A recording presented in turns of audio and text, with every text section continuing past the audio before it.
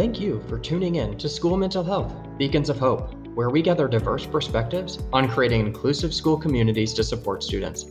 This podcast is brought to you by Erica's Lighthouse and hosted by me, Brandon Combs, Executive Director. Today's topic is anxiety and the continuum of mental health challenges, featuring Sally Stevens, a school social worker from Los Angeles County, California. Sally recently released a book, Social Anxiety Workbook for Teens, 10-Minute Methods to Reduce Stress and Gain Confidence. Sally, thank you so much for joining me today. I appreciate the opportunity to chat. Oh, I'm so happy to be here. Thank you for having me. So you've been a longtime partner of Erica's Lighthouse in your role with your school district, and now you're setting off into a new endeavor in addition to your current work, and you have written a new book that we're going to be talking about today. But before we get into it, icebreaker question, really want to know what your favorite fruit is. So I feel like I have two. Watermelon always. I love watermelon. In the summer, I feel like I would like to eat it more often, actually. And then strawberries. I love strawberries in the morning or even warmed up as a nutritious dessert. Yeah. Well, you're in California, so you have some amazing produce, including those two. As a Southern Indiana boy, where strawberries and watermelon are both very, very prevalent and popular. You're speaking to my fruit heart as well, so I appreciate that. But with that, let's go ahead and get into talking a little bit about your new book. So we're excited about it. It's definitely within our wheelhouse, but I think coming from a school-based mental health professional writing this book is really phenomenal. But it's called Social Anxiety Workbook for Teens, 10-Minute Methods to Reduce Stress and Gain Confidence, available on Amazon, along with many other places. But I would love to hear a little bit kind of what brought you to writing this, and then tell us a little bit about it. Yeah, so I feel like it wasn't the most organic pathway, but every year I set like a few professional goals. And I had noticed my professional goals for the last 5 years at that point literally said, write a book. And so I was sitting there and I was like, I really need to evaluate this because this has been a wish for 5 years because I've done nothing with it. So I really kind of thought what is going to be my path to writing the book. And I was in touch with the publisher and they reached out. And so it kind of came about. And I feel like I've been passionate about anxiety and depression equally. I will be honest. That's why I love Erica's Lighthouse. And so I feel like social anxiety, it's kind of funny when I was writing the book, I was like, I feel like we all struggle with social anxiety at one point in our youth. And then sometimes I feel like it still impacts me, now. And not necessarily in a debilitating fashion, but I do feel like we sometimes we need to acknowledge I'm having a little anxiety right now, and it's okay not to be okay in this moment. So I feel like I really wanted to write a book that was tangible, that had real life experiences. So part of the opening part is a lot of psychoeducation on what is social anxiety and, how does it work and how does that impact your brain? Because one thing is with this book, I'm kind of hoping for some destigmatization because I do feel like that's the common misconcept of, physical health. We all go to the doctor, but mental health, we don't all go, see a therapist or a mental health professional when we are having bouts of anxiety or depression.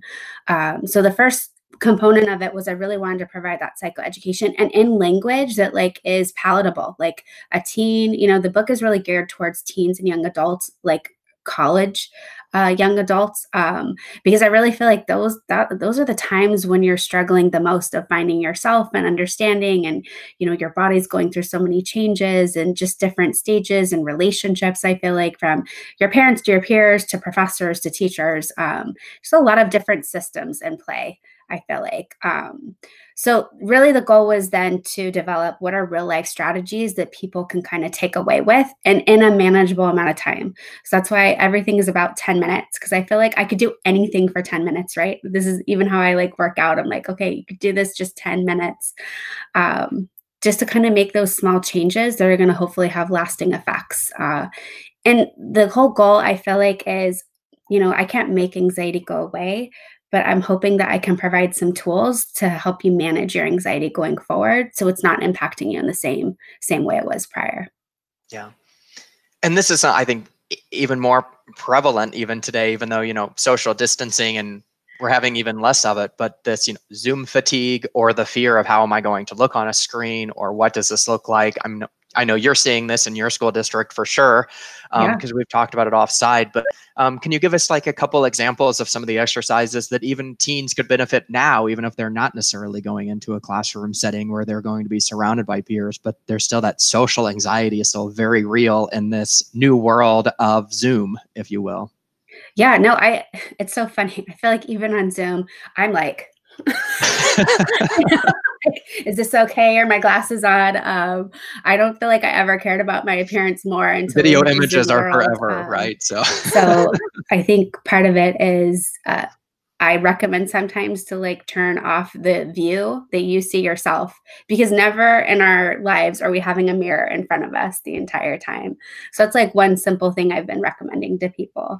I also recommend, like, one of the exercises is like using a mirror to kind of have conversations. That way you are able to kind of regulate yourself, but you're also able to hear and see your own face, which I actually feel like would transfer over to the Zoom. So when you're looking to have a difficult conversation or draw a boundary, a mirror is a great way to practice. And I even talk about like doing it when you're doing a presentation, right? Like, I think that's a great way to practice doing a presentation, is to present it in the mirror. And then that way you're also able to reflect on yourself to see if your disposition is kind of matching what you're going for. Because I know when I'm nervous, I tend to like overly smile, right? And then so it's like, do you want to look like this the whole time? When you're doing a presentation. So I think part of it is just kind of building that awareness, and then you have the evidence to see it's not as bad as I had envisioned, right? So I think oftentimes our fear will paint this picture, and then we build up this anticipatory anxiety where that's just like it's building, building, building. And then the actual thing, we've built it to be this big, scary thing in our brain. But if we can kind of take those steps to go, okay, I've practiced this, I've done this, like I can do this. And then hopefully more and more you're going to have success. So yeah, so the book came out during quarantine, which I feel like is kind of funny. Like it's just ironic that I wrote a book on, social anxiety when we can't even be social. But I also feel like going to the store, I get like a little anxious even too sometimes, where I'm like, I need your mask like over your nose. I need you a little bit away from me, please. So there's even some exercises in there, like on ordering at restaurants or making small talk, because I do feel even more like I can't ask for a question in the store. Like, what's the appropriate level of socialization, even when we're out? So there are definitely several exercises in there that kind of help you practice like ordering at a restaurant and making small decisions when you're in a social environment. Yeah, absolutely. That's great. And I know, of course, we're recording this in November, so the holidays are coming up, and I know you have a little teaser coming out. I hope I can say that now as well for people. So do you want to share that a little bit? Yeah, so I'm co-writing a book with my colleague Sheree Hudson, who actually we met Erica's Lighthouse together.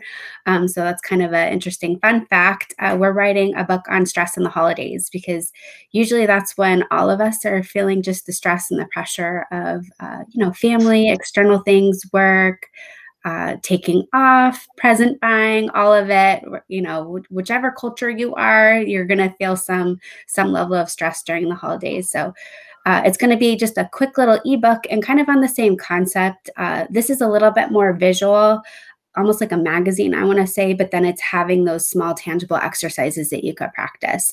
So one of the things is, when you're out and you're shopping and you're going through things, especially now, I feel like with, the social distancing, I feel like running errands is more mental energy and cognitive labor than it would have been prior to March. And so we put strategize your stores. Like, think about like, these are the stores I'm going to go to, and then these are the lists, and then what are the order? And maybe even now, sometimes I do this where it's like, if I could get that at Target, or if I could get that at another store, even though it might be $1 more, I'm going to skip that extra errand for myself because it's just less stress. Yeah, so a little really down payment right there. Absolutely. Yeah, so I think kind of just like strategizing for your own self and making the plan will also eliminate the stress of doing all the things. And I think taking the time to like put things to be organized is really helpful to kind of say to your anxiety, hey, you know what, we got this because we've got our list going. And if we need to add on once we get there, then we can add on as well. Yeah, I think that's great, particularly now. I mean, we're coming off of very challenging time with the pandemic, an incredibly charged election cycle where I know, Yes. all of us are questioning going home and seeing our families after this, no matter what side anybody is currently on or their family members are on. So I know any exercises or skills to kind of reduce our stress load as we prepare for what that could look like. Or even the added stress of, will that look like anything this year with a pandemic, and will we still be able to travel? So a lot of uncertainty, and I know that those will be hugely helpful resources as we move forward. So one of the things is this book really focuses on anxiety, but I know you really have a keen interest in supporting all students, really kind of surrounding mental health. So what is really driving you professionally as a school social worker as well? Yeah, so I probably say this every day. Everyone needs a social worker, not only because we're a fun time, but we've got the skills to help you, right? I wholeheartedly believe that. I wish that when I was in school, I would have had access to a school social worker because I feel like again we're working through so many things, and social emotional learning has been like new. I want to say within the last decade, but these are all skills that us as adults can utilize. We need responsible decision making. We need social awareness. We need self awareness. Like we need these things in our lives, and that's partly why I say like everyone needs a social worker.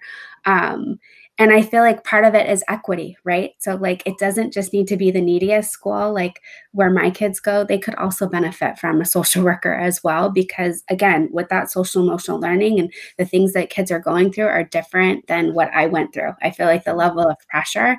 I always joke, like, when we played sports as kids, like you went to your like 2-day, maybe 3-day a week practice, but now it's a full-time commitment. I mean, my kids doing sports, it's like they work a part-time job. I always joke, I'm like, okay, you and your part-time job, this is 15 hours a week, right? So I also feel like just acknowledging that transitioning between generations has just added another layer of stress. And I think part to do with that is technology, as great as it is, like there's just more and more and more, I feel like, of information and things to do that are coming in that, we all are needing support, all the time. And so I feel like if we could teach those things to kids earlier, they're going to manage those things later in life much easier as well. Yeah, absolutely. That brings me really perfectly to the kind of the next area. One thing that I love having conversations with you about, Sally, is that you really kind of strongly see this continuum between kids and recognizing, how quickly a teen can go from what might be, a typical mental health state to maybe struggling from some stress that might move on to anxiety, that could move on to depression, that could move on to suicidal ideations. And this really continuum of a student's mental health care and kind of that importance of either early intervention or getting in and identifying that kid and helping him out. So how does that really impact your work within a school setting? Yes, I think first and foremost, always prevention intervention is the goal, right? If we can get in early enough, I always joke, like, I want to work myself out of a job. Like the reality of that is probably never going to happen. But really, I feel like that's my true goal is if I can provide as much intervention and prevention and give kids the tools, they're not going to go farther on that continuum, hopefully, right? And part of it is providing that intervention early enough. And that could be talk therapy or medication or, getting kids in social groups, right? And in things that are going to be positive within their lives. However, I feel like the hard part is when we have stigma, but then also, you don't go to the doctor for a paper cut, but you definitely go for a broken arm. We don't view mental health in that same way, right? If you had a broken arm, you would be able to see it, you would go. But I often feel like when kids are not feeling comfortable enough even to say, hey, you know what, like, I'm not doing very well, right? And that's okay. Unfortunately, there's so much stigmatization that I feel like kids don't want to reach out. My husband's a teacher, and he had a student reach out to him this last week. It might be 2 weeks ago, but she kind of disclosed that she was having some depression, and he was like, his wife is a social worker, so he instantly goes into action mode. Okay. And he's like, I want to tell you, I received this email, and what are the things that I need to do so I can be the supportive one to help her. And I think that's the component of, if we all just had that attitude versus, oh, you're okay or you're fine, which I also think happens a lot, even for parents, because we want to be the fixers as a parent. Like, it's not that bad, you're fine, versus you're having anxiety right now, you're feeling a little sad right now. Okay, what do you need from me? What could I do for you? And the same thing for like schools and society, right? If we all just kind of took on that attitude of, it's okay to not be okay. What do you need? How can we help you? What are the skills that we could get you? Like, we would just be in such a much better place, I feel like. So again, yeah, I just want to work myself out of a job. It might happen. No, and that's great. I mean, utilizing some Erica's Lighthouse language in that, recognizing the immense power and capability for an educator to be that trusted adult in a teen's life, that that teen is comfortable talking to them. And I think so many educators actually have a fear of being what if they do come and talk to me, like, I don't want to be. And yet at the same time, there's such a deep trust and respect for that teen to come to that educator and bring that up. And I think it's important to be sure that we are educating people on the appropriate way to respond, or you don't have to know the appropriate way to respond. Walk them down to the school social worker's office or the school counselor's office. Like, let's get them to somebody that can help them if you don't feel like you're adequately capable of doing it yourself. So, and I think the power of that trusted adult, I mean, we can all name the teacher we didn't like in school, right? Like, instantly. I know that teacher right away. But I also feel like we can state the same teacher who invested in us, right? Like, I remember my 4th grade teacher told me I was really good at drawing, and that was like never a skill I ever thought I had. But like, that teacher invested in me to build that resilience of what you're talking about. And so I think too, it's like, if you don't have the answers, that's okay. There's a lot of staff on a campus who could be that supportive person. Yeah. And I think it's always funny looking back, at the teachers that I felt like I really, did not have a connection with and did not like. And then my best friend on the other side is like, oh, I actually love that person. So, right. It's like there's an educator for everyone and there's a trusted adult for everyone. And so we really do need to prepare everyone, even if we all think that that's the teacher everybody hates. There's somebody's trusted adult in their life. And I think being comfortable, being a little uncomfortable in some of those hard conversations. So, my husband was like, I want to make sure I'm doing all the right things. Like, I'm going to contact the parent. I'm going to contact they have a wellness center at their school. Like, he was really like, I want to make sure I hit all the targets. And I think sometimes for educators, it's like, do you want me to call the parent? And I'm like, yep, we're going to call whoever their, adult is that's taking care of them, grandma, aunt, whoever, to make sure that they're also part of this, because we often have to provide that like psychoeducation and normalization of like, yes, this is a very stressful time. I feel like, especially working remotely, we don't have kids coming down the hallway and knocking on doors anymore. So it's like, we're getting referrals mostly from teachers or mostly from a student, like, emailing or calling and saying, hey, you know what, like, I'm having a hard time right now. Yeah. So I think, and I'm sure getting comfortable. Yeah. And I'm sure you're seeing the same thing. I mean, one of our biggest challenges and our biggest barriers that we're seeing in our school communities are the parents. I mean, we've got to be onboarding them to inform and educate them about what's happening and that this is real and we need to be taking this seriously and that their child needs some support.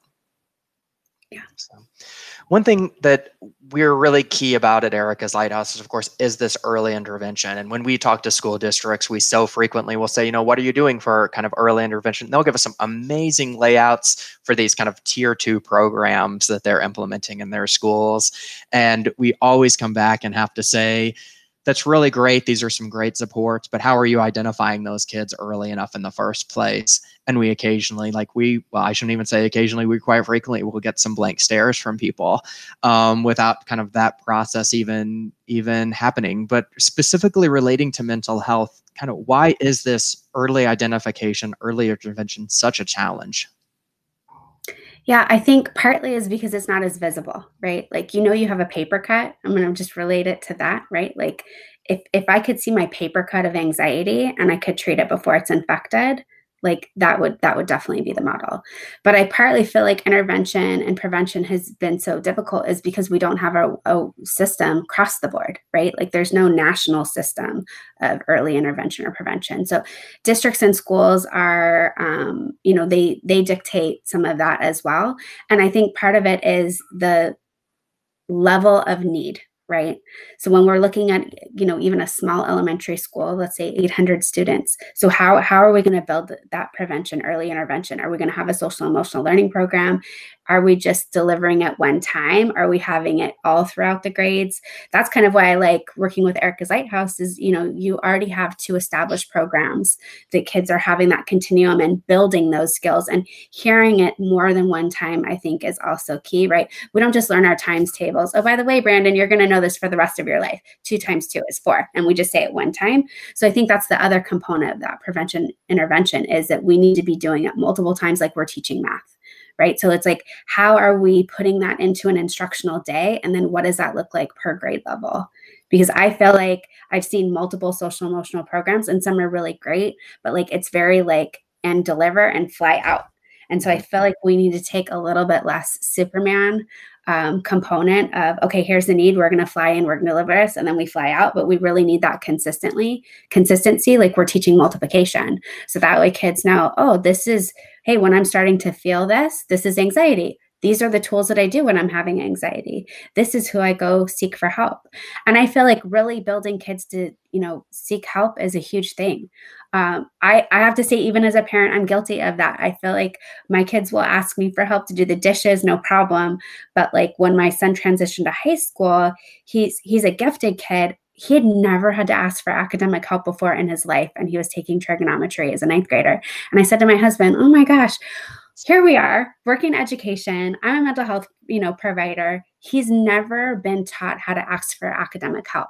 We need to teach that same language for mental health help, and to where it can be just so easy to say. It's always, I feel like in class, a kid can say, this is hard for me, but how often are we saying, this is causing me anxiety and I need to tell you about this?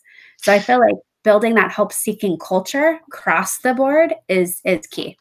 I agree. We were just having a conversation the other day within kind of Erica's Lighthouse staff, and it came up all of these conversations that happen in elementary school about talking to a trusted adult, knowing who you go to, whether it's child abuse or sexual abuse or, what we used to call when we were kids, stranger danger. And I don't know what it's referred to now. And, going and talking to an adult. And then it seems like as soon as elementary is done, those conversations seem to really stop. Like they're not as repetitive. We are not having them as frequently as we would have in the past. And I look back, at least when I was in high school and even, looking at high schools today, really a lot that help seeking trusted adult language is almost non-existent in so much of our conversation and so much of our language. And so I think it's important for us to really, as you've said, like keep that year after year. Let's keep having that conversation and keep that consistency. I think one of the things that I do love about so many of the new social emotional learning programs that are starting off in elementary school and at least continuing through middle school is it's infusing so much of that similar language year after year. And I feel like Erica's Lighthouse is in such a great spot to just be like, and you just plop this on top of whatever lesson you just had, and it builds on to what you've already done and kind of keeps that conversation going to along that continuum of mental health education, which is key. Yeah, and like I said, I feel like now we've transitioned to that social emotional learning in the last decade, where before, like I was saying, it was more of that like Superman fly in, fly out. Now we're like, okay, our kids need this. They're not learning to the capacity, so we need to kind of have this more consistently. And so I feel like, yeah, if we could just kind of keep that going, like our kids are going to be much stronger. And keep it infused. I'm so impressed with how well school districts are utilizing social emotional learning programming in so many different school topics.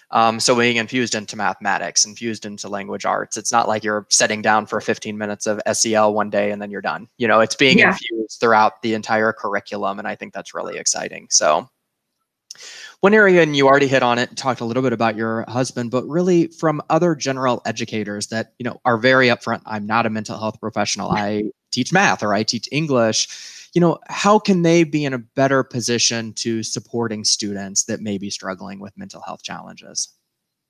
Yeah, I think, like I said, just getting comfortable, being a little uncomfortable. And then knowing you don't have to have all the answers. Even as a social worker, like when I train new social workers or even our interns, I always say, like, we're working in two systems that are infinite. So I think understanding that as well, like we're always building on education, we're always building on mental health.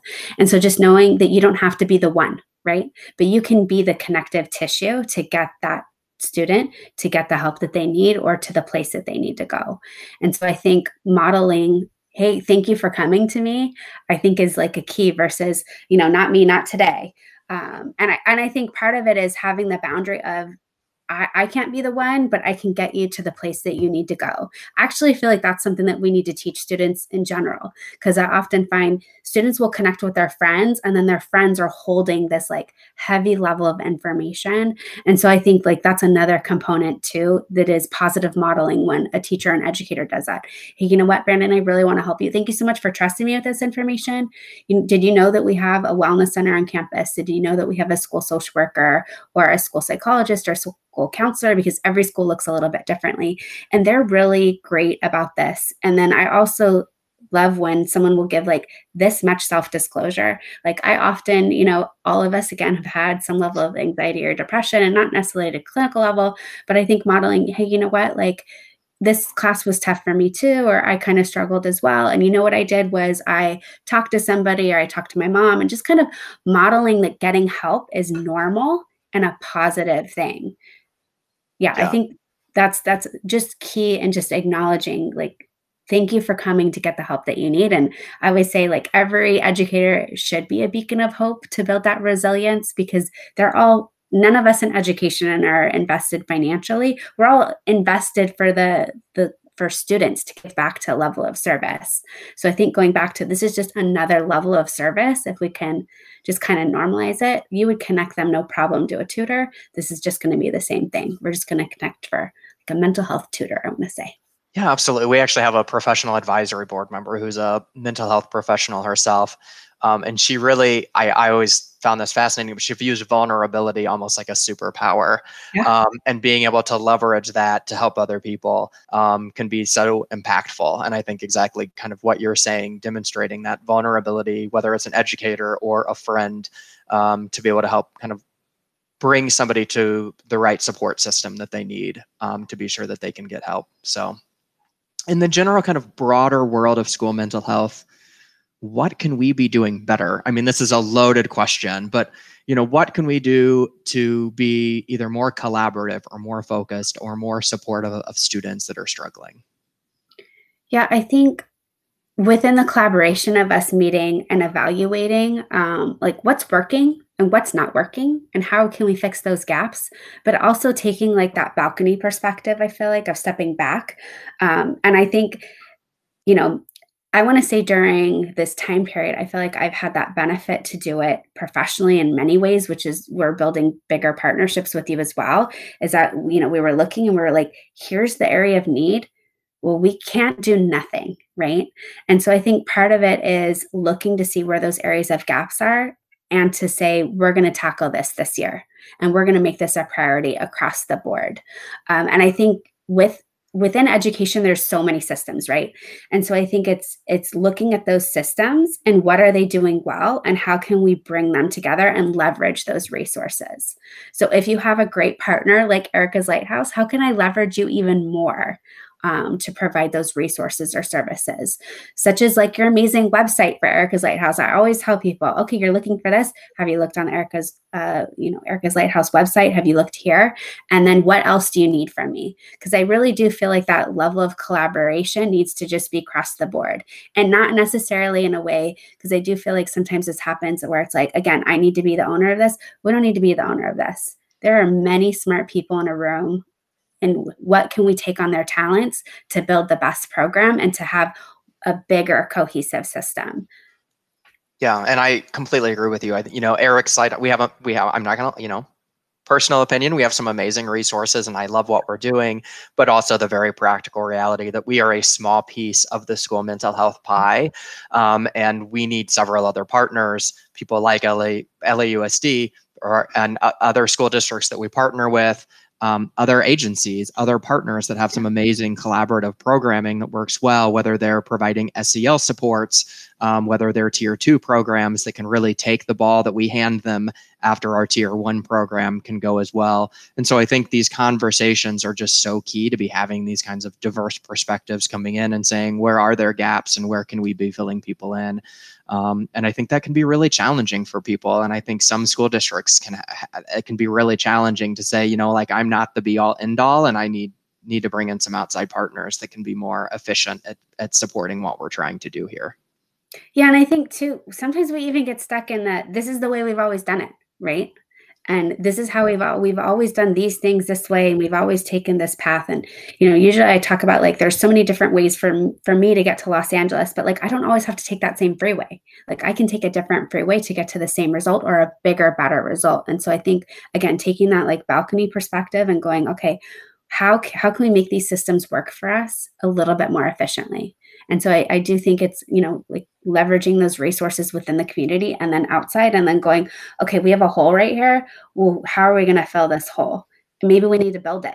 And then if we're going to build it, are we going to build it by ourselves? Are we the expert? Or do we need to bring in a partner, a collaborator, like Erica's Lighthouse, right? And so I think looking at, are we having depression education? Well, what else is out there? And what are we already providing? So if we're providing this level in social emotional learning, how can we take that same concept and build it forward and get it bigger? And then again, making it more of a cohesive system.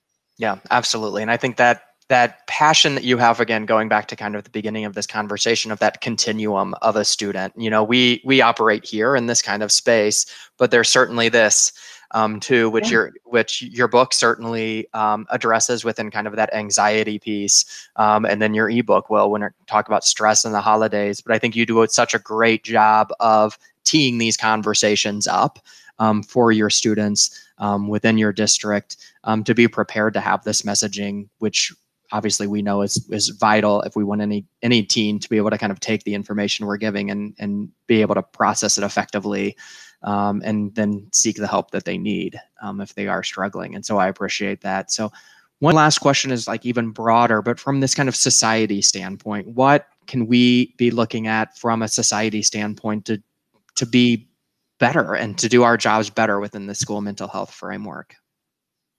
Yeah, I feel like the biggest thing is stigma. I have to say, like, I've been reframing our stay-at-home order for most things because I feel like it's very easy to be unhappy with so many things that are going on. But my shining light in all of this is mental health is not in a closet anymore. It's not under my desk. It is out in the open.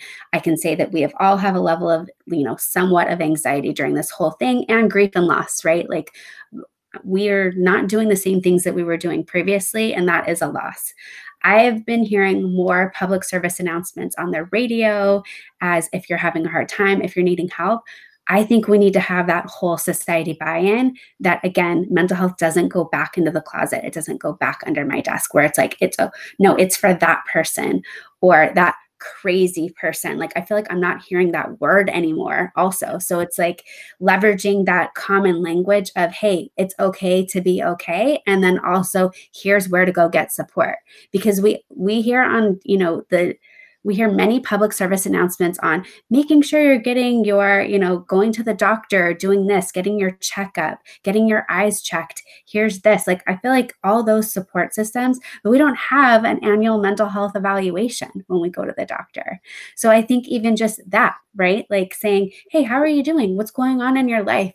Even for, in many different facets, I feel like that could be our society versus, I feel like when someone asks me, hey, how are you? Especially now, I'm like, I'm great. I'm okay. Like, and sometimes what I usually say is I'm surviving. Like this week I'm surviving because, with all the things that we're tackling, like you mentioned, here's like the pandemic stress, here's the election stress, here's the regular stress, here's the level of chores that we all have now that we're at stay at home. I'm like, how many dishes can we go through? I think just acknowledging the fact that like this is impacting all of us. And guess what? It's okay. And here are the areas of support that we can do. So I think just, again, even just having like very basic conversations from when you're going to the doctor to your teacher to whatever, and not having the forced statement of, I'm good, I'm great, I'm doing amazing things. Or, yeah, this was a tough week for me and it's going to be okay. Yeah. Yeah. My favorite is, well, Yeah. How are you feeling? Well, we're moving forward and that's what we can do right now. And that's okay. And So that's okay. Yeah. Somebody asked me this week and they were like, Sally, and I was like, it's only Tuesday and I'm surviving. Like, Monday was rough and Tuesday was busy, partly because we had the holiday and partly because of, all the things that happen within, I feel like our political climate right now has been overwhelming for all of us. And so I think just acknowledging it, hey, you know what? I'm not perfect this week. And guess what? It's okay. Yeah. So now what do I need to do is I need to make sure I connect with my friends and I do the things that kind of recharge in my life. I, take walks every morning to like clear my head. But we all have some things that we need to also put in place, I feel like, and kind of normalize that in society too, of what are the things that you're doing to take care of yourself versus that reactionary. Let's have more of that preventative, like, hey, this is what's good for our mental wellness. What if we had PSAs on commercials? I always tell my husband that would be amazing if we could just have like these little like mindfulness moments instead of you watching, this is what I'm going to tell you. What if it was 30-second meditation, yes, right? Yeah. Let's all take a deep breath. Yeah, absolutely. Particularly if you're watching CNN or something right now. Yeah. So. Right. And even being mindful of that. Hey, you know what? My capacity is not CNN tonight. My capacity is Bill and Ted's Excellent Adventure. So I'm going to like go have some like throwback fun and just kind of, recharge for the moment. Yeah. And the other thing I would add too about this kind of society discussion that I think is really key, and I feel like I cannot say it enough, and I know that you're in agreement with it, so it's fine, but is that when we're talking about mental health, I think parents, I think educators can sometimes, it's fearful, but teens want to be having these conversations. Like teens are interested in engaging in these conversations, and they're so much more comfortable with it than they ever were before. So I think we are seeing that shift in stigma, and it's starting with our youth, and we need to really foster and cultivate that so it continues and we don't stifle them as they get older and move into adulthood, and to move it back into this, like they have to go back into the closet with these conversations.